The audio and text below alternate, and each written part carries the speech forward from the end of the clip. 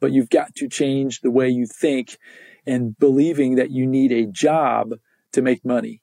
Stop thinking you need to trade time for dollars and look to add value in the marketplace. And the marketplace will reward you handsomely if you can figure out what it's needing. You fulfill it by a need. So you solve a problem in the marketplace, and by doing so, a transaction takes place called a sale. And with that sale, money then begins to flow to you from the marketplace.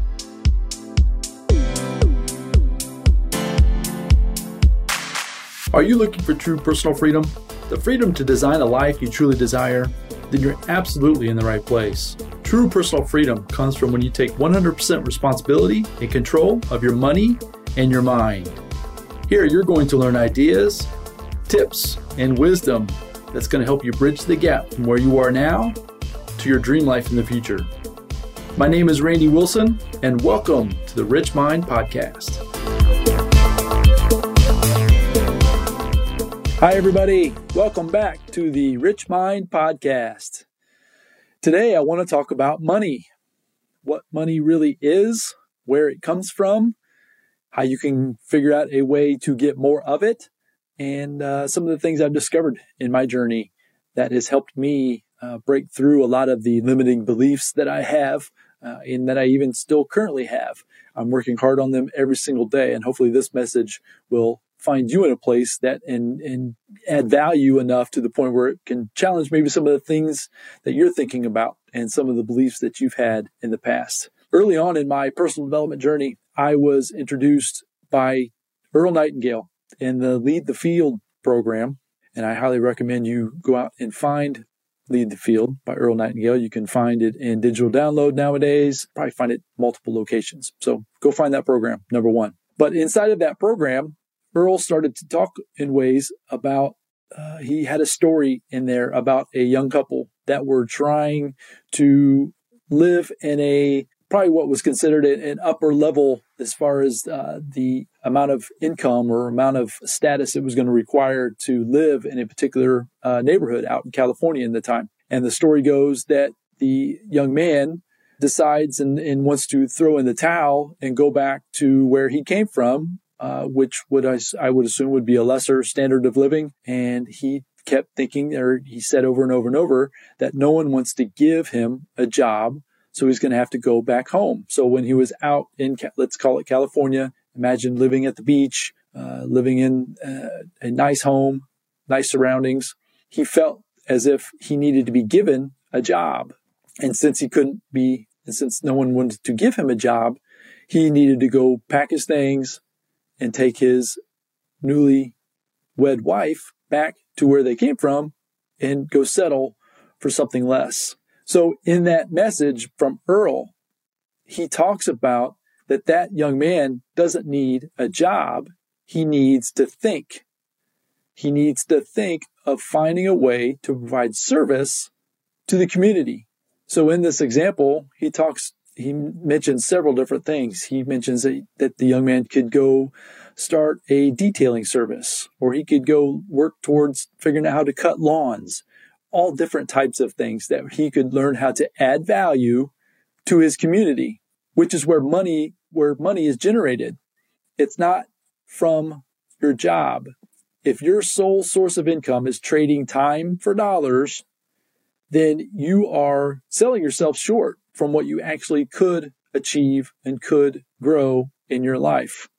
So the next story comes from another mentor of mine, Jim Rohn.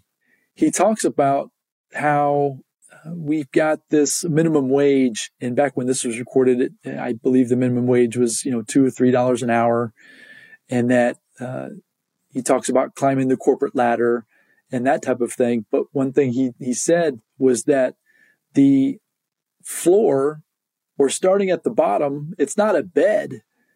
You need to climb. And there's no amount of rungs of where you can climb to. You can climb as high as you desire. But the secret is to figure out how to add value to the marketplace. And the marketplace is the people, the services, the products that are out there selling what you have to provide. adding value to other people's lives, to other businesses' lives. So the secret is figuring out a way to add value to the marketplace. Now, in his recording, he talks about that it doesn't mean that the person is not valuable as a person, as a father, as a husband, as a wife, as a child. That's not what he's saying. But what he is saying is that money is transferred when that person takes their ideas, packages them in a way that is then presented to the marketplace, and then the marketplace decides whether or not it's valuable or not by the transaction of a sale. Money is transferred by the transaction of a sale. That takes me to my third mentor. David Nagel talks all the time about nothing happens as far as making money until a sale is made. And everything is a sale. Even the conversations that you're having with your family, the communication that you might be having with your coworkers. Everything, if you look at it and think about it in a way, it's actually a sale. You're making a transaction with somebody. Now, if you want to make more money, which is the topic of this video, going back to both Earl and Jim Rohn, is that you need to figure out a product or service that is considered valuable in the marketplace. Now, doing that requires some thinking. You've got to think. You've got to look out into the marketplace and find gaps. What are people needing? What are people wanting? One mistake I made early on in my journey is I started to create things that I thought I wanted. That was a mistake because the marketplace quickly told me that those things were not considered valuable based on the reaction that I got. I struggled to make sales because the marketplace was not needing or wanting what I was trying to provide. When I switched to proving the marketplace first, proving that what I had of value was somebody was willing to trade their dollars for what I had to provide, that's when I doubled down on that product and that service and built it out bigger and better. So I started small, proved the market, and the way you prove the market is through sales. Somebody traded their dollars for the product or service that I was providing, and that was the proof that I needed to then continue on with that sale. So that's the best part, is that you will get feedback. It's not good or bad. It's not success or failure. It's just feedback. You take the information and you adjust, you pivot, you change, and you grow. Sometimes the marketplace may not need what you want to provide. So what I would suggest is you find what the marketplace needs first. In my e-commerce business, that's what really propelled me to be successful in that business. Is there are certain pieces of software you can install on your computer that will give you feedback or give you data that will tell you what the demand is in the marketplace. Amazon is nothing more than a virtual marketplace, which then so you can put your products in front of those buyers, and your chances of success, they're not 100%, but they're better than 50%. You then had a great opportunity to then make a sale. And when you then made a sale, that's when dollars would then come into my account. And as with my learning of my financial education, learning how to budget money, learning how to my income statements, my balance sheets, different topics with financial education, working with my bookkeeper, working with my CPA, understanding the tax benefits of operating a business. I began to substantially increase my ability to then continue to earn income, earn money, because of the value that I was bringing to the marketplace. So that's the message I want to leave with you today, is think about the value. Think about the experiences that you've had in your life. My experience growing up, most of my working W-2 life was in a retail environment. I was in the grocery business. And that experience, looking back on it, going through it, I didn't think it was very valuable. But that experience actually helped me in terms of most of the items that I sell on Amazon or have sold on Amazon are grocery items. That was super simple for me. I was able to understand trends. I was able to understand seasonality of products. As you can imagine, different seasons require different products. That was super simple. I was able to, my inventory management in my physical stores, I had to manage my inventory, which meant I had to order effectively, manage, making sure I didn't have too much or too little. There was always a fine line, and I was able to take that information over into my businesses as well. So that's what I want to ask you to think about today. What are some of the experiences that you're currently gaining, possibly in a W-2 type job, that can relate over into an experience that you can give to someone else by generating and creating value for other folks, whether you're doing it one-on-one with other people, or whether or not possibly you're offering products or services to other businesses. There's many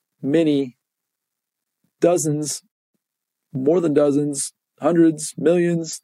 There's ideas, there's ways of doing it, but you've got to change the way you think and believing that you need a job to make money. Stop thinking you need to trade time for dollars and look to add value in the marketplace. And the marketplace will reward you handsomely if you can figure out what it's needing. You fulfill it by a need. So you solve a problem in the marketplace. And by doing so, a transaction takes place called a sale. And with that sale, money then begins to flow to you from the marketplace. So hopefully that message serves you today. Just really think through believing a little differently. Try to figure out ways to realize that the experiences that you've been gaining could be valuable in the marketplace. And then start small. Test it small. Don't risk everything. Try to get some results. You might have to do some of the work necessarily at the beginning for free.